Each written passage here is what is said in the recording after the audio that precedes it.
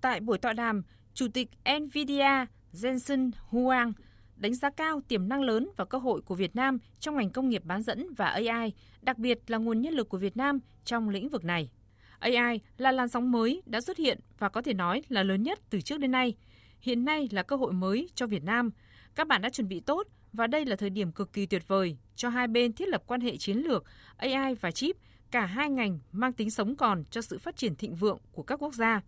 Việt Nam là đối tác của NVIDIA. Chúng tôi sẽ mở rộng hơn nữa mối quan hệ đối tác đã có sẵn với Việt Nam. Đương nhiên, sẽ đóng góp cho AI Việt Nam trong tương lai. Chúng tôi cam kết để biến Việt Nam thành quê hương thứ hai và thành lập pháp nhân tại Việt Nam. Việt Nam có nền giáo dục và hạ tầng tốt, chỉ cần khích lệ các thế hệ mới để bước vào thế giới AI, khích lệ các chuyên gia, kỹ sư Việt Nam ở nước ngoài về quê hương. Vấn đề hiện giờ là cần nâng cao kỹ năng và xây dựng 1 triệu chuyên gia AI. Đây sẽ là đội ngũ hùng hậu nhất trên thế giới. NVIDIA sẵn sàng hợp tác với Việt Nam để nâng cao kỹ năng và hạ tầng AI. Về phía Việt Nam, Bộ trưởng Bộ Kế hoạch và Đầu tư Nguyễn Chí Dũng nhận định Việt Nam có một số lợi thế để phát triển ngành công nghiệp bán dẫn AI, cũng như cam kết tạo điều kiện thuận lợi cho NVIDIA hoạt động tại Việt Nam. Bên cạnh đó, Bộ trưởng Bộ Kế hoạch và Đầu tư đề nghị phía NVIDIA đẩy mạnh nghiên cứu, triển khai các dự án đầu tư về bán dẫn AI vào Việt Nam, hợp tác đầu tư xây dựng các trung tâm R&D, phòng thí nghiệm về thiết kế, phát triển sản phẩm vi mạch bán dẫn của NVIDIA tại NIC và các khu công nghệ cao, hợp tác, tư vấn, hỗ trợ Trung tâm Đổi mới sáng tạo quốc gia, các cơ sở đào tạo của Việt Nam về nguồn lực, chuyên gia xây dựng các chương trình đào tạo, thực hành trong lĩnh vực bán dẫn AI,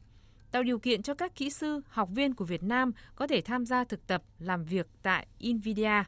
đồng thời đồng hành cùng Việt Nam trong việc xây dựng vườn ươm doanh nghiệp ngành bán dẫn, cũng như tư vấn cho Việt Nam hình thành các doanh nghiệp hỗ trợ cung cấp sản phẩm, dịch vụ,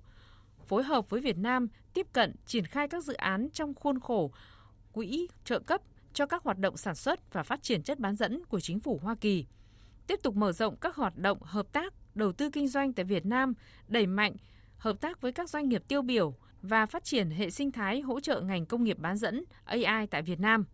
Phối hợp với NIC triển khai đề án phát triển nguồn nhân lực ngành công nghiệp bán dẫn Việt Nam đến năm 2030 và hợp tác với các cơ sở đào tạo lớn của Việt Nam thực hiện các chương trình đào tạo nguồn nhân lực ngành bán dẫn.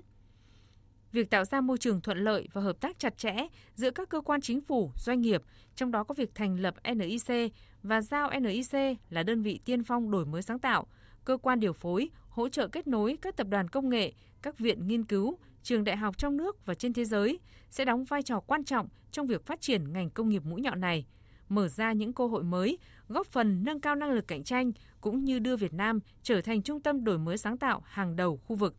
Ngoài ra, tọa đàm còn tạo cơ hội để các doanh nghiệp tiêu biểu Việt Nam, các chuyên gia mạng lưới đổi mới sáng tạo Việt Nam thuộc NIC, các trường đại học chia sẻ về khả năng và tiềm năng của mình trong lĩnh vực công nghiệp bán dẫn, công nghệ cao, AI.